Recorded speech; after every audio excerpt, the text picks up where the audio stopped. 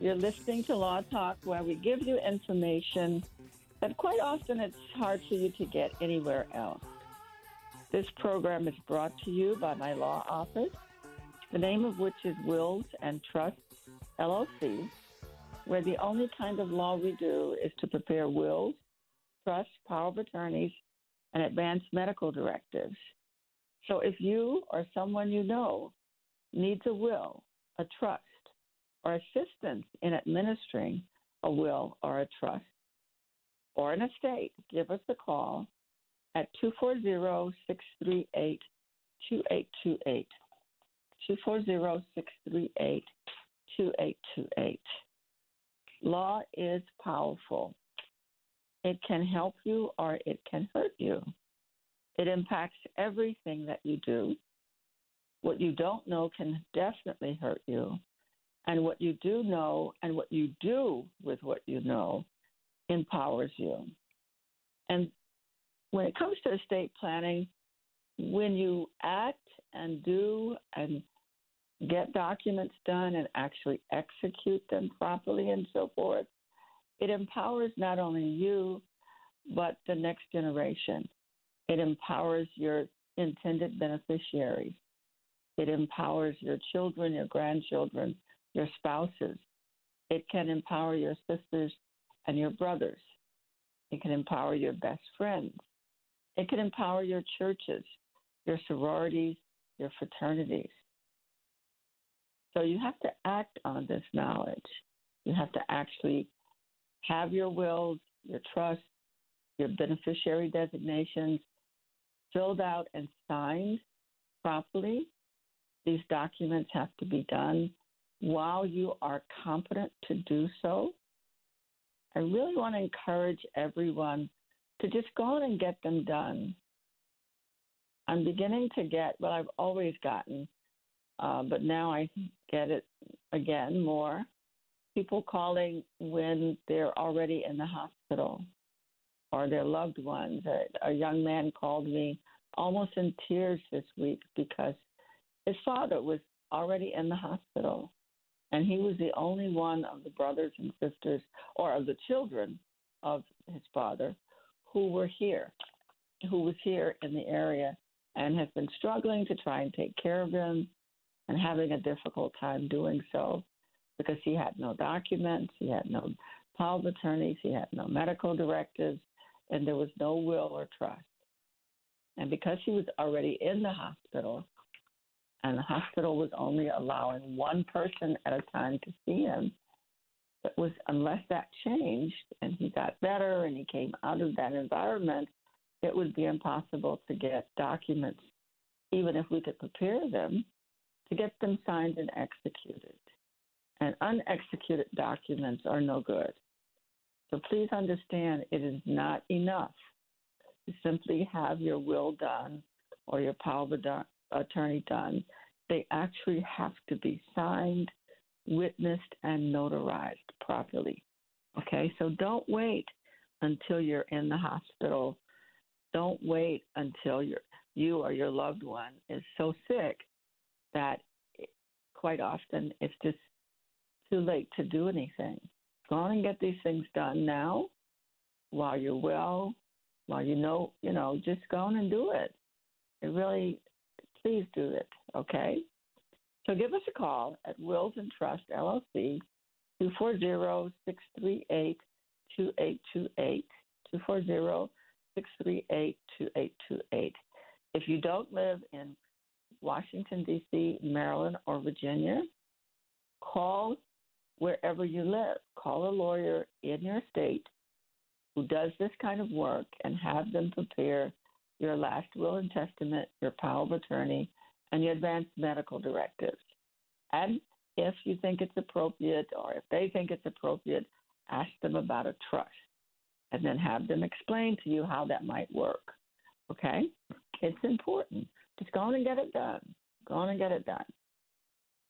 Before I move on, I want to talk today a little bit, just also not too much to talk about, but remind you that voting is also powerful. It is very powerful.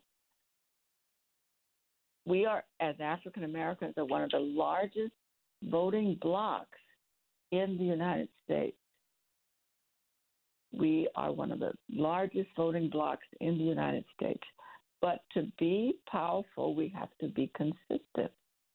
Politicians have to know that we will vote for or against them over and over again.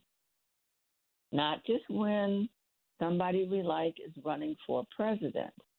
Not just then. We have to vote because it determines the kind of government we have. It determines who gets the money from the taxes that we all pay. And I want to suggest also that I'd like to see many of those of you who are retired, especially retired educators, administrators, government employees, think about serving on school boards. Think about serving on zoning commissions. Many of these are appointed, but they are so critical and important. Get on these different committees in your communities. They are powerful. They determine who gets contracts in many instances. They determine what our children are taught. And you all know what needs to be taught. I mean, educators are powerful people. And you have a lot of, especially those of you who have retired and did it for a long time, you all know a lot. You know what the schools need. And you can get on these boards and you know how to and learn how to implement the changes that are needed, especially to schools in neighborhoods that may not be getting the money they need, may not be getting the facilities that they need, and you can help to redirect those resources because you know how it should go. So I just want to encourage everyone, vote, participate in government, even if you're retired, participate. Many people retired and they're still healthy, they're still alert and smart and can do a lot. Voting determines who sits on the jury. Okay? To sit on a jury, you have to be a voter. That's where they get the juries from. It's from the voting rolls. Okay? Voting determines who nominates judges. In some instances, you have to actually vote for the judges. Voting, determines who is going to be determining guilt or innocence of those who are, either convicted or accused of different crimes. So it's really, really important to vote. And I'm going to be stressing this all year because I don't want to wait until November and then all of a sudden, because that's when all of the politicians come back and this is an off year, sort of. I want you to, right now, make sure you can vote. Find out, because there's been a lot of hanky-panky around the voting. Volunteer and serve on the committees that count the votes. That's the only way in which voting was deemed to have been done correctly in the last election, is because people were there who counted them and recounted them. And so get involved. Get involved. You can make a huge difference, okay? Anyway, let me get back to wills, trust, and estate planning. If you have questions about wills, trust, estate planning, deeds, what happens to property when people die, call me now while I'm on the air at 1-800-450-7876, 1-800-450-7876. I'm going to continue the conversation that I had last week where I talked about what happens when you leave property in your will or in your trust to your children, your grandchildren, your nieces, your nephews. But I want to go on and talk about what happens when you leave money also to nonprofit organizations, to sororities, fraternities, schools, HBCUs, hospitals. We all know because they're on the TV a lot, St. Jude is one of the biggest nonprofits that people consistently give to. A lot of my clients give to St. Jude's because we can see and we hear what a difference it makes children who are sick and so on. Well, the same thing can happen in other nonprofits if you name them to receive money from you when you die in your will or in your trust. I want to encourage you to do things like that. And of course, contribute while you're alive. But when you die, that's another good time in which you can be a big help to any kind of worthwhile nonprofit that you believe in, any kind of cause that you believe in. Now, I'm talking about how you use the law to empower yourself, how you use the law to create intergenerational wealth. But please remember, what you hear on the program does not establish an attorney-client relationship. The information you hear is for educational purposes only. You really have to go to a lawyer of your own who can prepare these documents for you, because each individual circumstances are different, and you need to get individual counsel for individual situations, okay? That's really, really important. Every responsible adult, every adult needs to have 3 basic documents. You need a last will and testament, a power of attorney, and an advance medical directive. A last will and testament, a power of attorney, and advance medical directives. When you talk with your lawyer about preparing these documents for you, you may want to explore whether a trust would be advisable or not.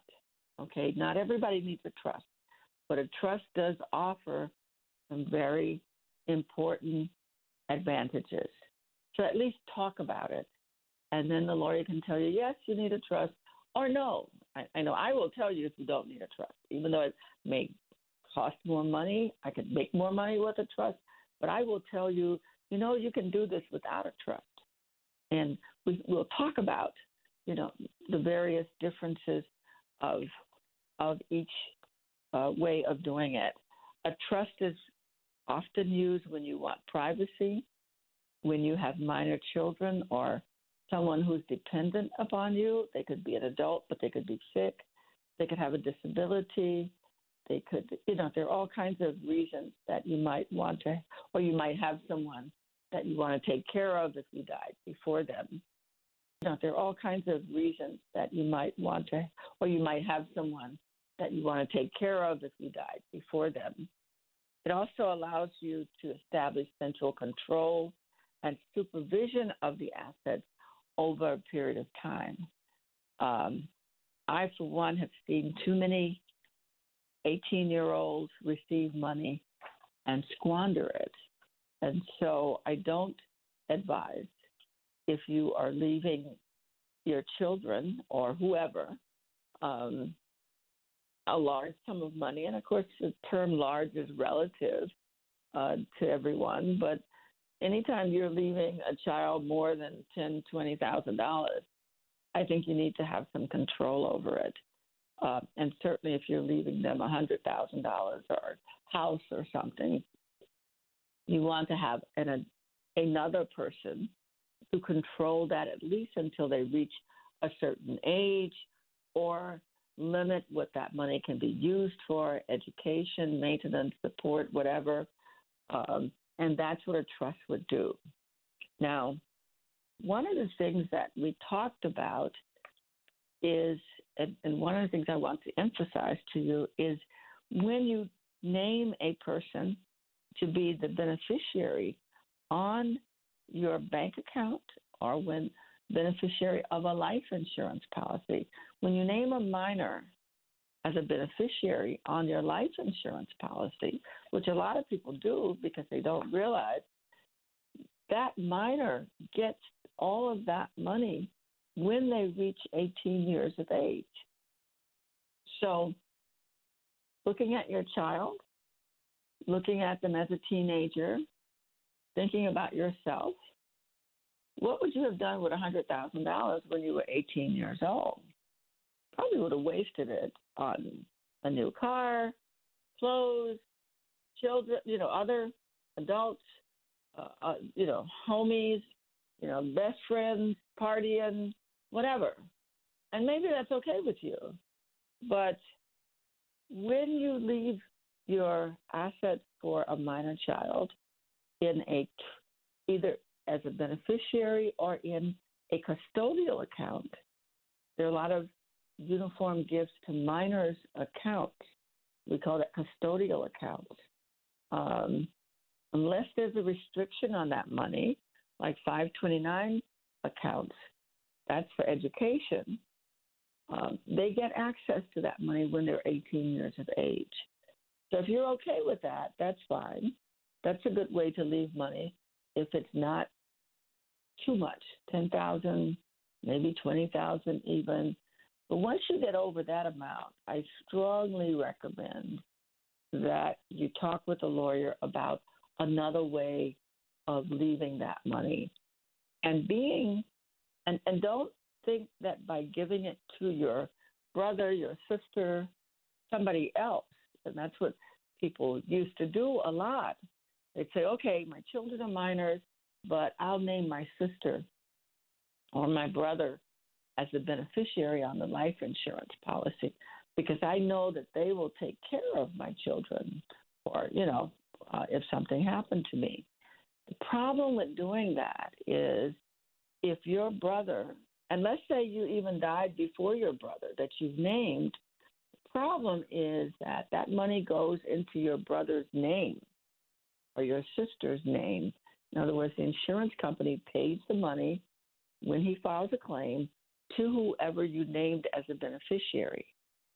And another thing to know, the beneficiary designation governs even if your will says something else.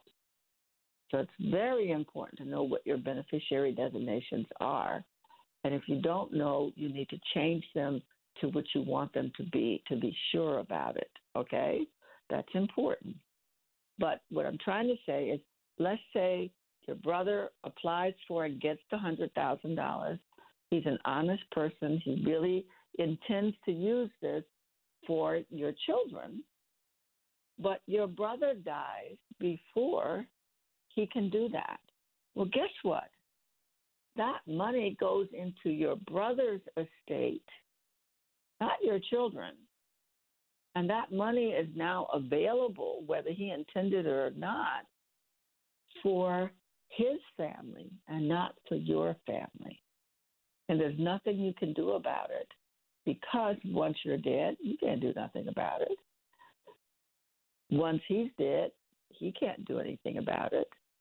And so the money that you had intended to leave for your children has gone in a whole different direction. So you're listening to Law Talk with Ethel Mitchell. I'm your host, Attorney Ethel Mitchell. The name of my company is Wills and Trust, LLC. The only kind of law we do is to prepare wills, trusts, power of attorneys, advance medical directives, and assist people in administering estates and trusts. Give us a call at 240-638-2828 so we can help you get your documents in order. I just recently hired another lawyer to help me do this because it's important. I'm very, determined and committed to doing as many of these for as many people as possible because I see the difference it makes. Not only do people have peace of mind when they get these documents done, but when they die, the impact on the next generation or on their intended beneficiaries is just huge if their affairs are in order. Like I said last week, when you have a will or a trust and you leave your home or your money to your grandchild, they now have a roof over their head. They don't have to pay rent if you've already paid for your house. If you haven't paid for your house, they got to figure out how to pay for it because you got to pay the mortgage, okay? But either they do that or because you willed it to them, the title to it now goes into their name, as long as they're not a minor, okay? The title goes in their name, and then if they need to, they can go to the bank. They can refinance the mortgage if they qualify. If they can't and they have to, they can sell the house and take the money out of it. The equity comes out, and that money can be used to be invested and reinvested to make sure they can pay for college. They can, start a business, or they can buy their own house and do other things with it as well. They can finish their education. They have security. You have provided financial security for them. When you leave a will that says your spouse gets the house, same thing. If for any reason, doesn't matter why, your spouse's name is not on the deed to your house, when you die, your spouse may not get full control or title to that house unless you have a will that says very clearly, when I die, I leave my house to my spouse. When you do that, your spouse has a roof over their head. They have a place to raise your children at. If they're not able to find or to continue to pay the mortgage, they can renegotiate with the mortgage company, okay? Because the title is in their name.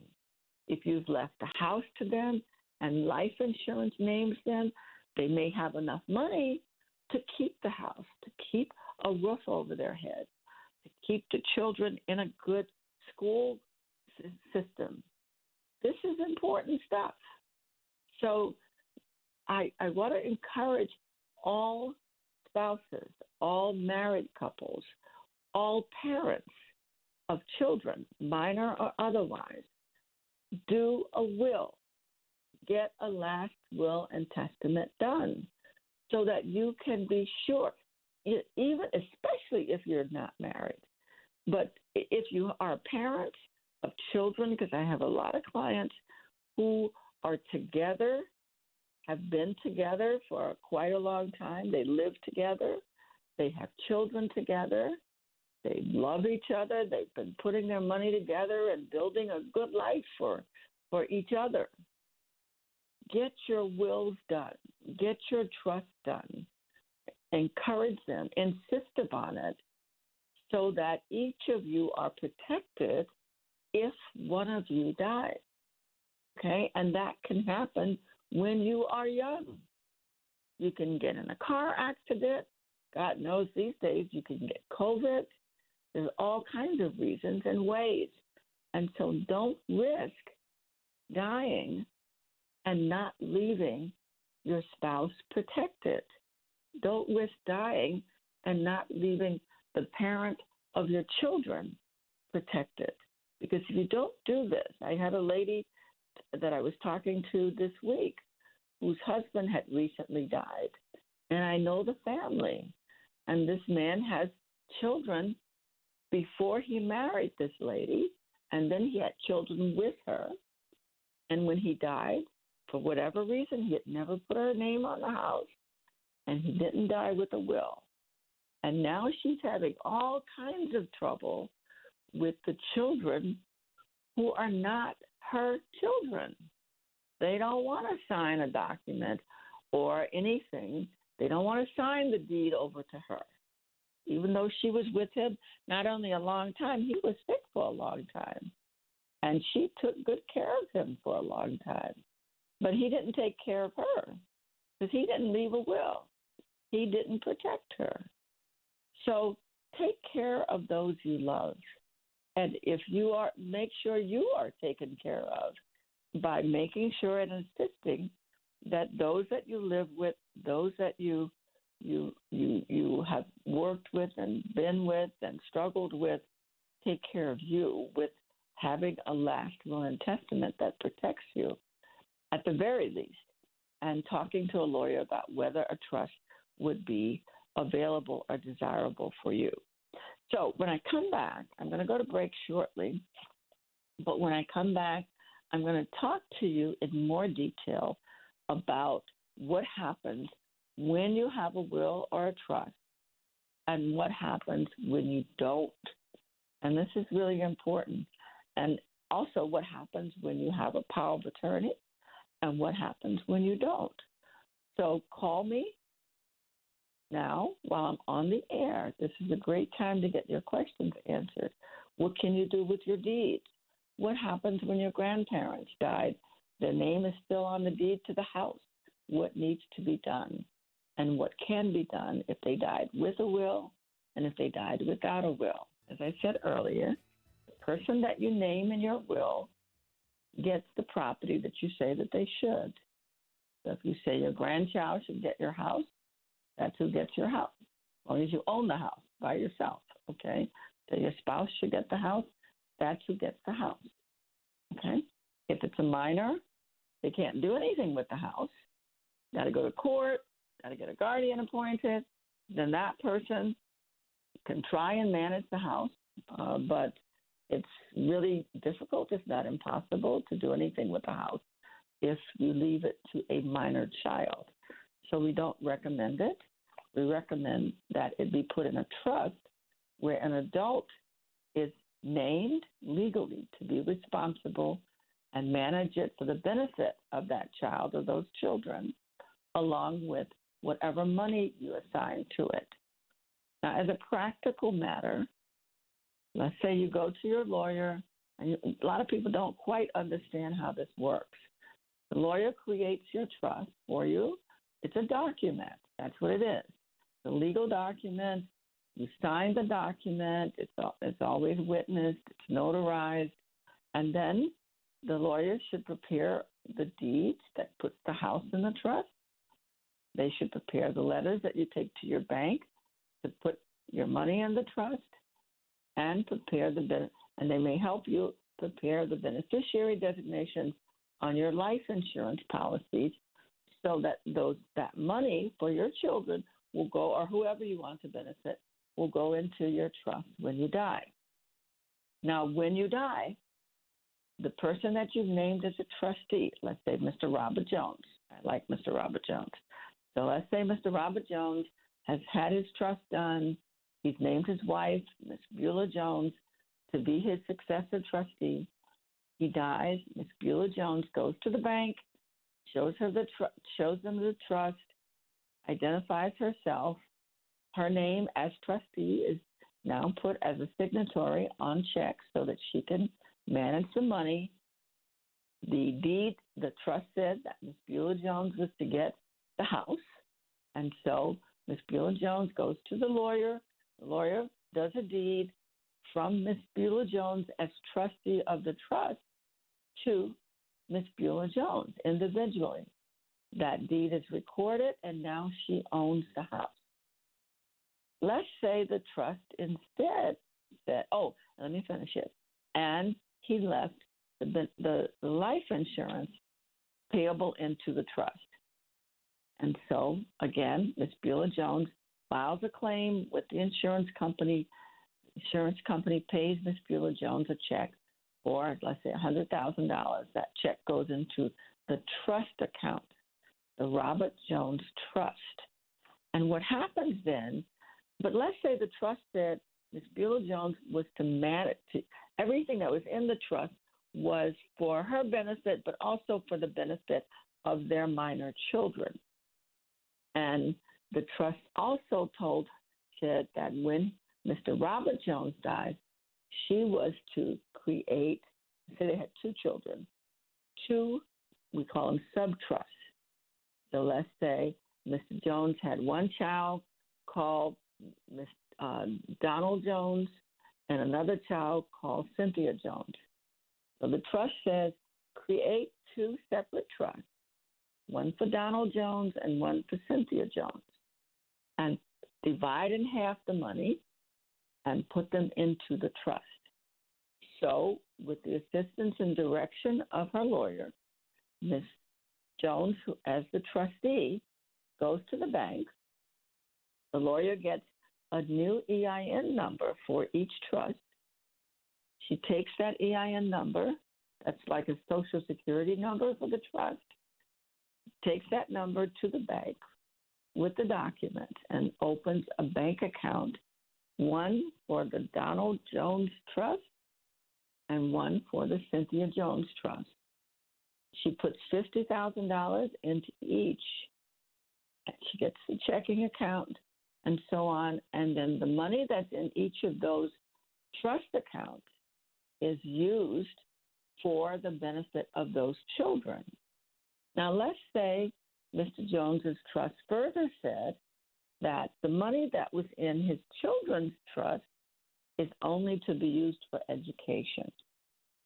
So what would be advisable, because hopefully Miss Beulah Jones has a financial advisor, which is the best way to do this, and the advisor says to her, invest it very conservatively, very safely in a investment vehicle that will yield a certain amount of return, increase in value, because let's say Mr. Robert Jones's children were young.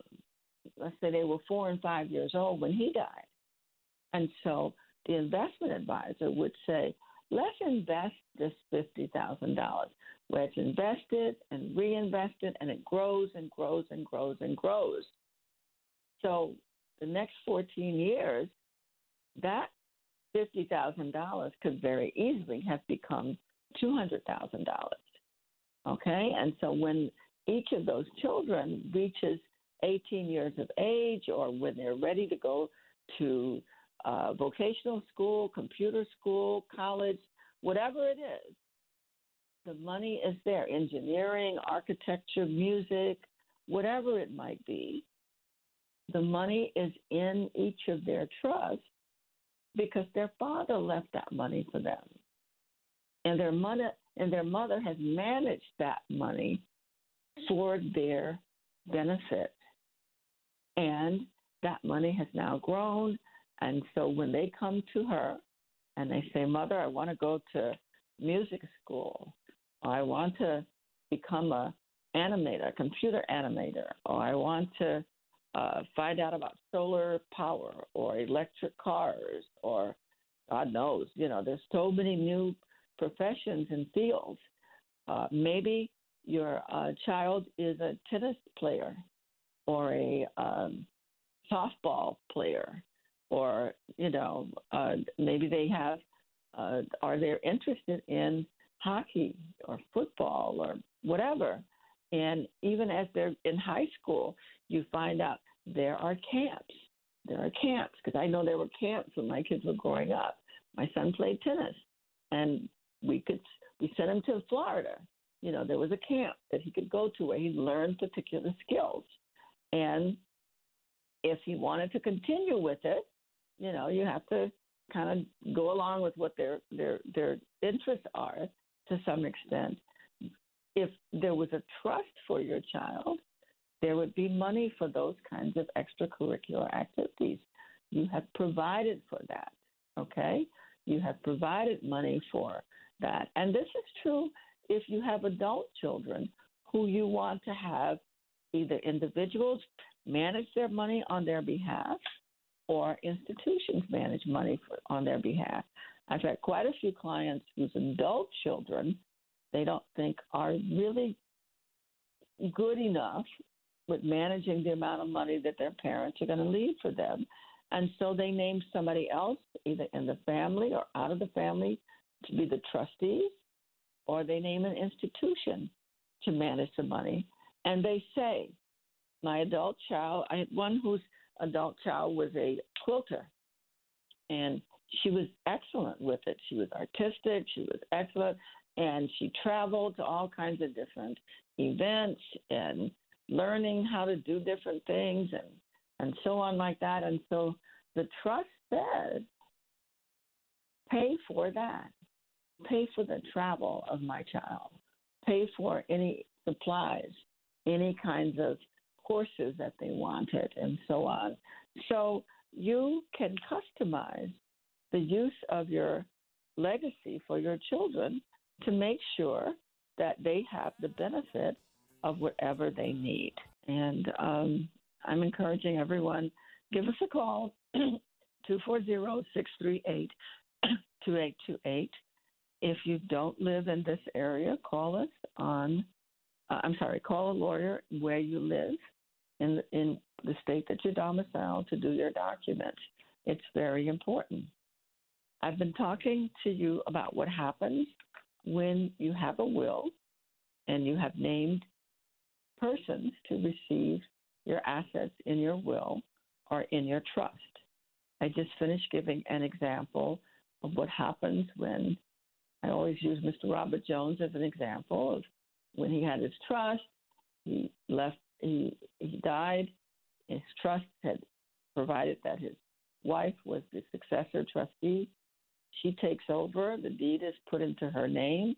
He also provided that life insurance would be paid into the trust and that she was to take that money, divide it between their two children, and create trust for them, that those accounts would be opened in their individual names, the names of each child's trust, money deposited, and the money would be invested and reinvested until they reach whatever age the trust said.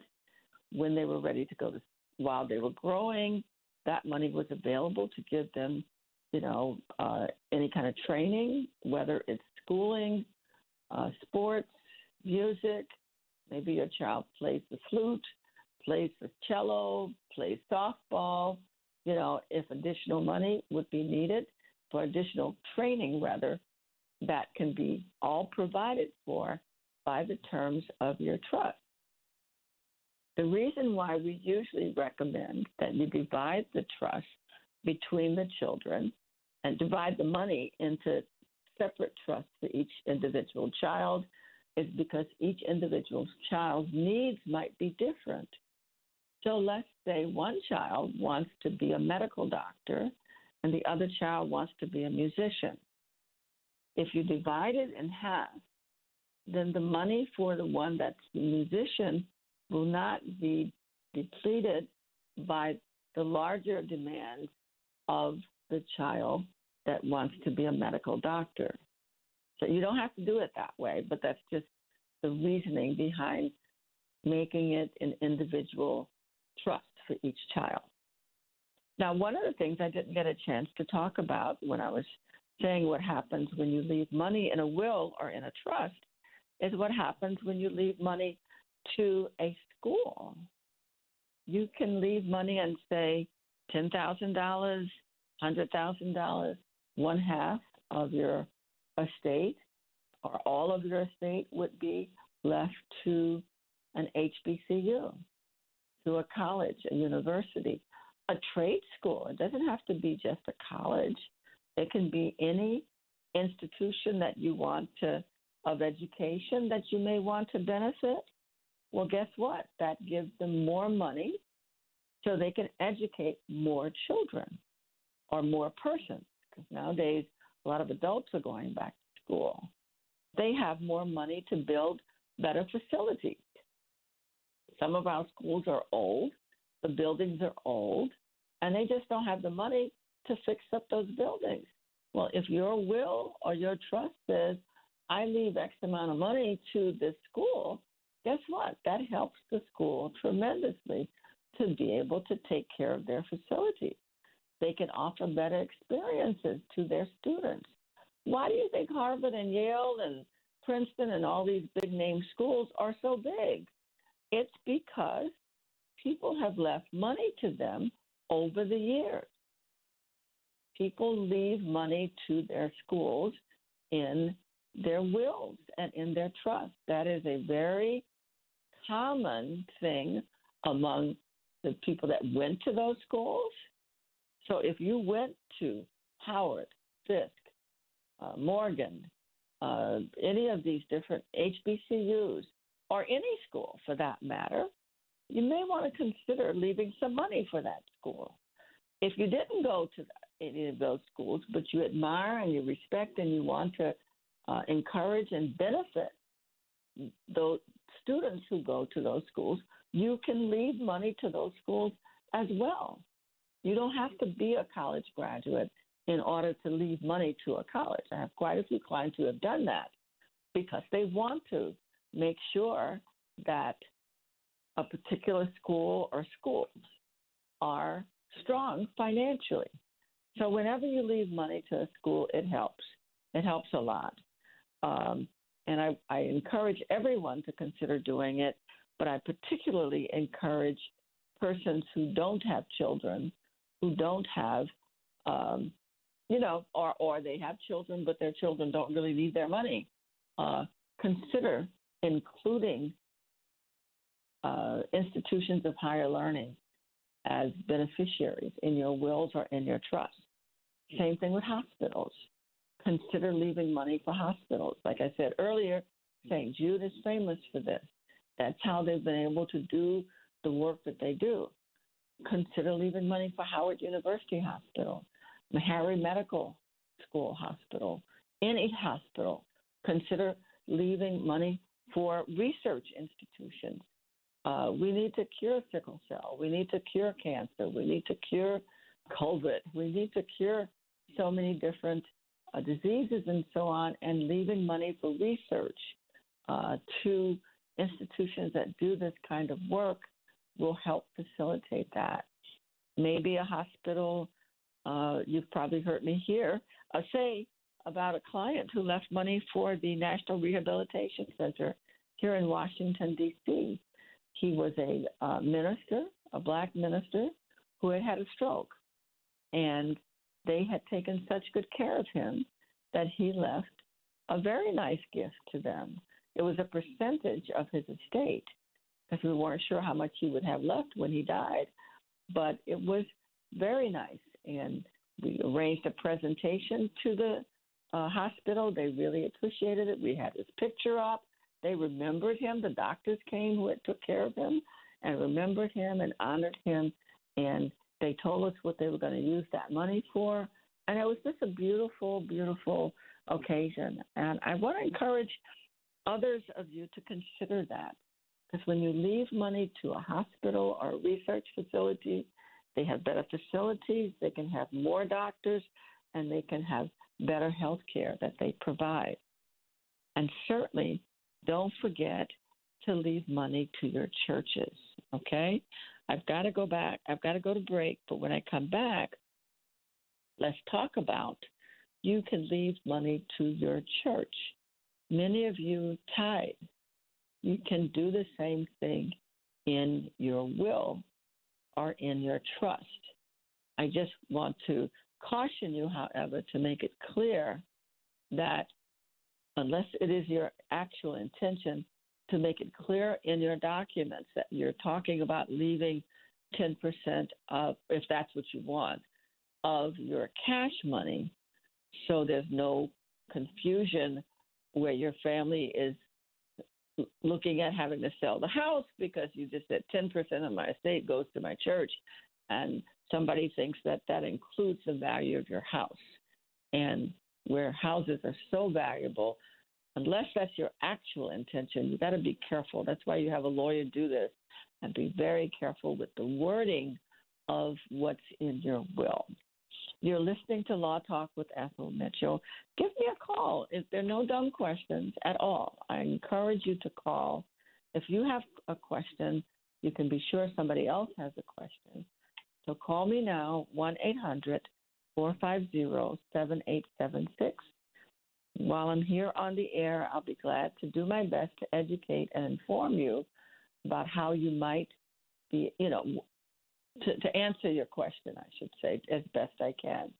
So call now, or if you need help with having these documents done, if you want us to prepare the documents or review what you have, call my office, 240-638-2828.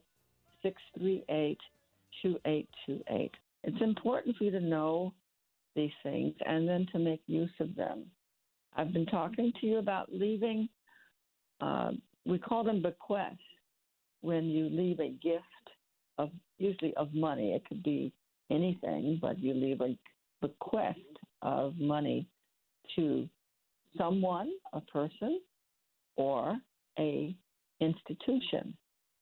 I generally recommend, if you, just before the break, we were talking about leaving a bequest. I haven't called it that, but a bequest to your church or to a nonprofit. There are many great nonprofits out there that can use the money. There are schools. There you can leave to a group of schools. You can say schools teaching X. You may have heard me talk about the James Brown Scholarship Fund that was established by his will or trust, according to the news reports that I read, that for the benefit of poor children in Georgia and I think it's South Carolina, I think, okay? And that's because he made those arrangements. I understand I have two callers on the line. Good morning. You're on the air. How can I help you? Yes, good morning, Attorney Mitchell. Happy New Year to you. Happy New Year to you, too. Happy New Year to you, too. Hey, Attorney Mitchell, I want to start off quoting Dr. Sean McMillan. You know, I had 3 reasons to be excited about my day. Number 1 reason, I didn't die last night. Number 2 reason, I didn't die last night. And number 3 reason, I didn't die last night because life is the gift. It is a gift. It is a gift. You know, it's called the present for a reason. You know, I've been thinking about that. The present is a present. It really is. Yeah, it really is. Absolutely. Very good. Okay. Yes. So what I want to ask you, Attorney Mitchell. Okay, there's a mother and father who has 13 kids. Well, they're adult kids. Okay, now, and they had an asset that was a house. The mother and father are now deceased. The father was the last one who died like around 10 years ago. Okay. The house went through probate, and all the kids was listed on the probate.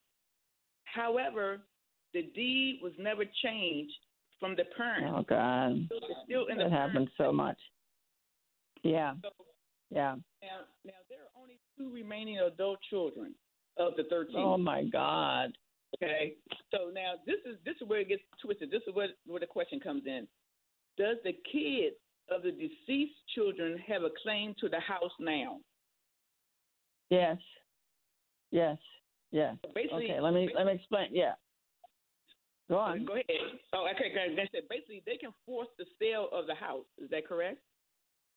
Well, they got some legal maneuvering to do. They've got some legal stuff that needs to be done. Okay, before anybody can sell the house. And I'm assuming there was no will. No, there was a will. It was probated, but all the children's name was listed on the probate, but nobody changed the deed over after it was probated. Okay. So, again, it depends on what state it's in. The process that has to. Okay, so D.C. will require. Well, I shouldn't say it like that. One of the ways in which this might be handled and resolved is that a petition to reopen the probate would have to be prepared, signed by whoever the surviving people are. Okay, the petition would have to say who it was. If it gets a little complicated, but right now I'm just gonna, because I don't know the details, but somebody's got to reopen the original estate and do a personal representative deed from the estate to whoever was named. And you're telling me it was the 13 children, okay? So there's going to be a deed from that estate putting it into the name of the 13 children. Then there's got to be an opening of the estates of those 13 children who have died before, and, you know, or of the 13 children who have now died. Let's say, I think you said there were only 2 left, so 11 have died. Somebody's got to probate the estates of those who have died, okay, some kind of way. I mean, I'm just giving you just generally what needs to happen. And let me explain the theory so people will understand. Whoever owns a property, they are the only ones that have the power to sell that property. When you die, if there's a will or not, the probate is opened, and the personal representative in that estate should end or complete the estate by doing a deed from the estate to whoever that belongs to, whoever, it should go to. Then the title now belongs to those 13 people, which is crazy, but that's what happened. If those 13 people, 10 die, it's now divided into 13 parts. And somebody's got to deal with the estates of all those persons who died. And the beneficiaries or the inheritors of those 10 people who have died have opened an estate in order to deal with that. Now, if you can get them all together some kind of way, you might be able to find a way to do it in one proceeding. I don't know, because I'm struggling with an estate like that. Similarly, grandparents now, and I can't get we know who everybody is, but getting everybody to sign off on it is just even to open the estate is difficult. It's a real hassle, and you're going to have, bonds set and all kinds of stuff like that. So I beg everyone, please have your wills done. Even if you have to do an estate, a will helps a lot. It really does. It makes it clear. But that's going to be the procedure. That's all I can tell you. But it's not going to be just one person coming up and forcing a sale. They got to jump through some serious legal hoops before they can even do that. Okay? But correct. Thank you so much. It's a good question. You're welcome. You're welcome. I think there's another person on the line. Is there another caller? Hello? Yes, hello. You're listening to. Good morning. This is Attorney Mitchell. Good morning. How can I help you? Is a transfer of deed upon death, is that a good instrument to transfer your deed? I think it is, and I have used it. Yes, I have used it in quite a few situations, and you have to. Yes, the way it works is you actually say, when I die, this is who's to get my property. Okay, that has to be recorded. It's a revocable deed, so you can always change it. All right, but if you don't change it, then what's done when the person dies? A confirmatory deed is done, which says, I confirm that, Miss So-and-so died, and now the deed or the property belongs to, and it names the people that she named in the original deed. Okay, and that's recorded with a death certificate and a copy of the original recorded transfer on death deed. I have used that where people are selling property. I've used that where people just want to own the property. Okay. Other lawyers have told me that title companies have, when you're trying to sell the property, will sometimes not, because I've had title companies accept it as well, and not insist that you open a probate. But that is a potential issue, which is not that difficult to do either. But yes, that is a legitimate in D.C. and in Virginia as well. Okay. And a will is still a good instrument to have along with that? Absolutely. Absolutely. Because things happen, and there could be some other asset sitting out there that is not governed by the transfer on death deed.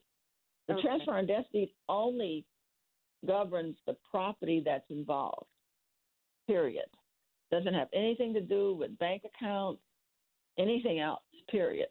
Okay? So you need the will to take care of that. But in my office, we often do both. In fact, that's one of the ways in which we've been able to do estate plans without having to do a trust. Because the transfer on death deed and a will is often sufficient to transfer property where, the beneficiaries are all adults. You don't have any control issues. You want it because it goes outright. It goes immediately when you die. All right? But you're still responsible for the mortgage. Please understand that. You don't get out of paying any debts on the property by that. But it is definitely a legitimate legal document that has been approved as a law here and is used. We use it all the time. Yes.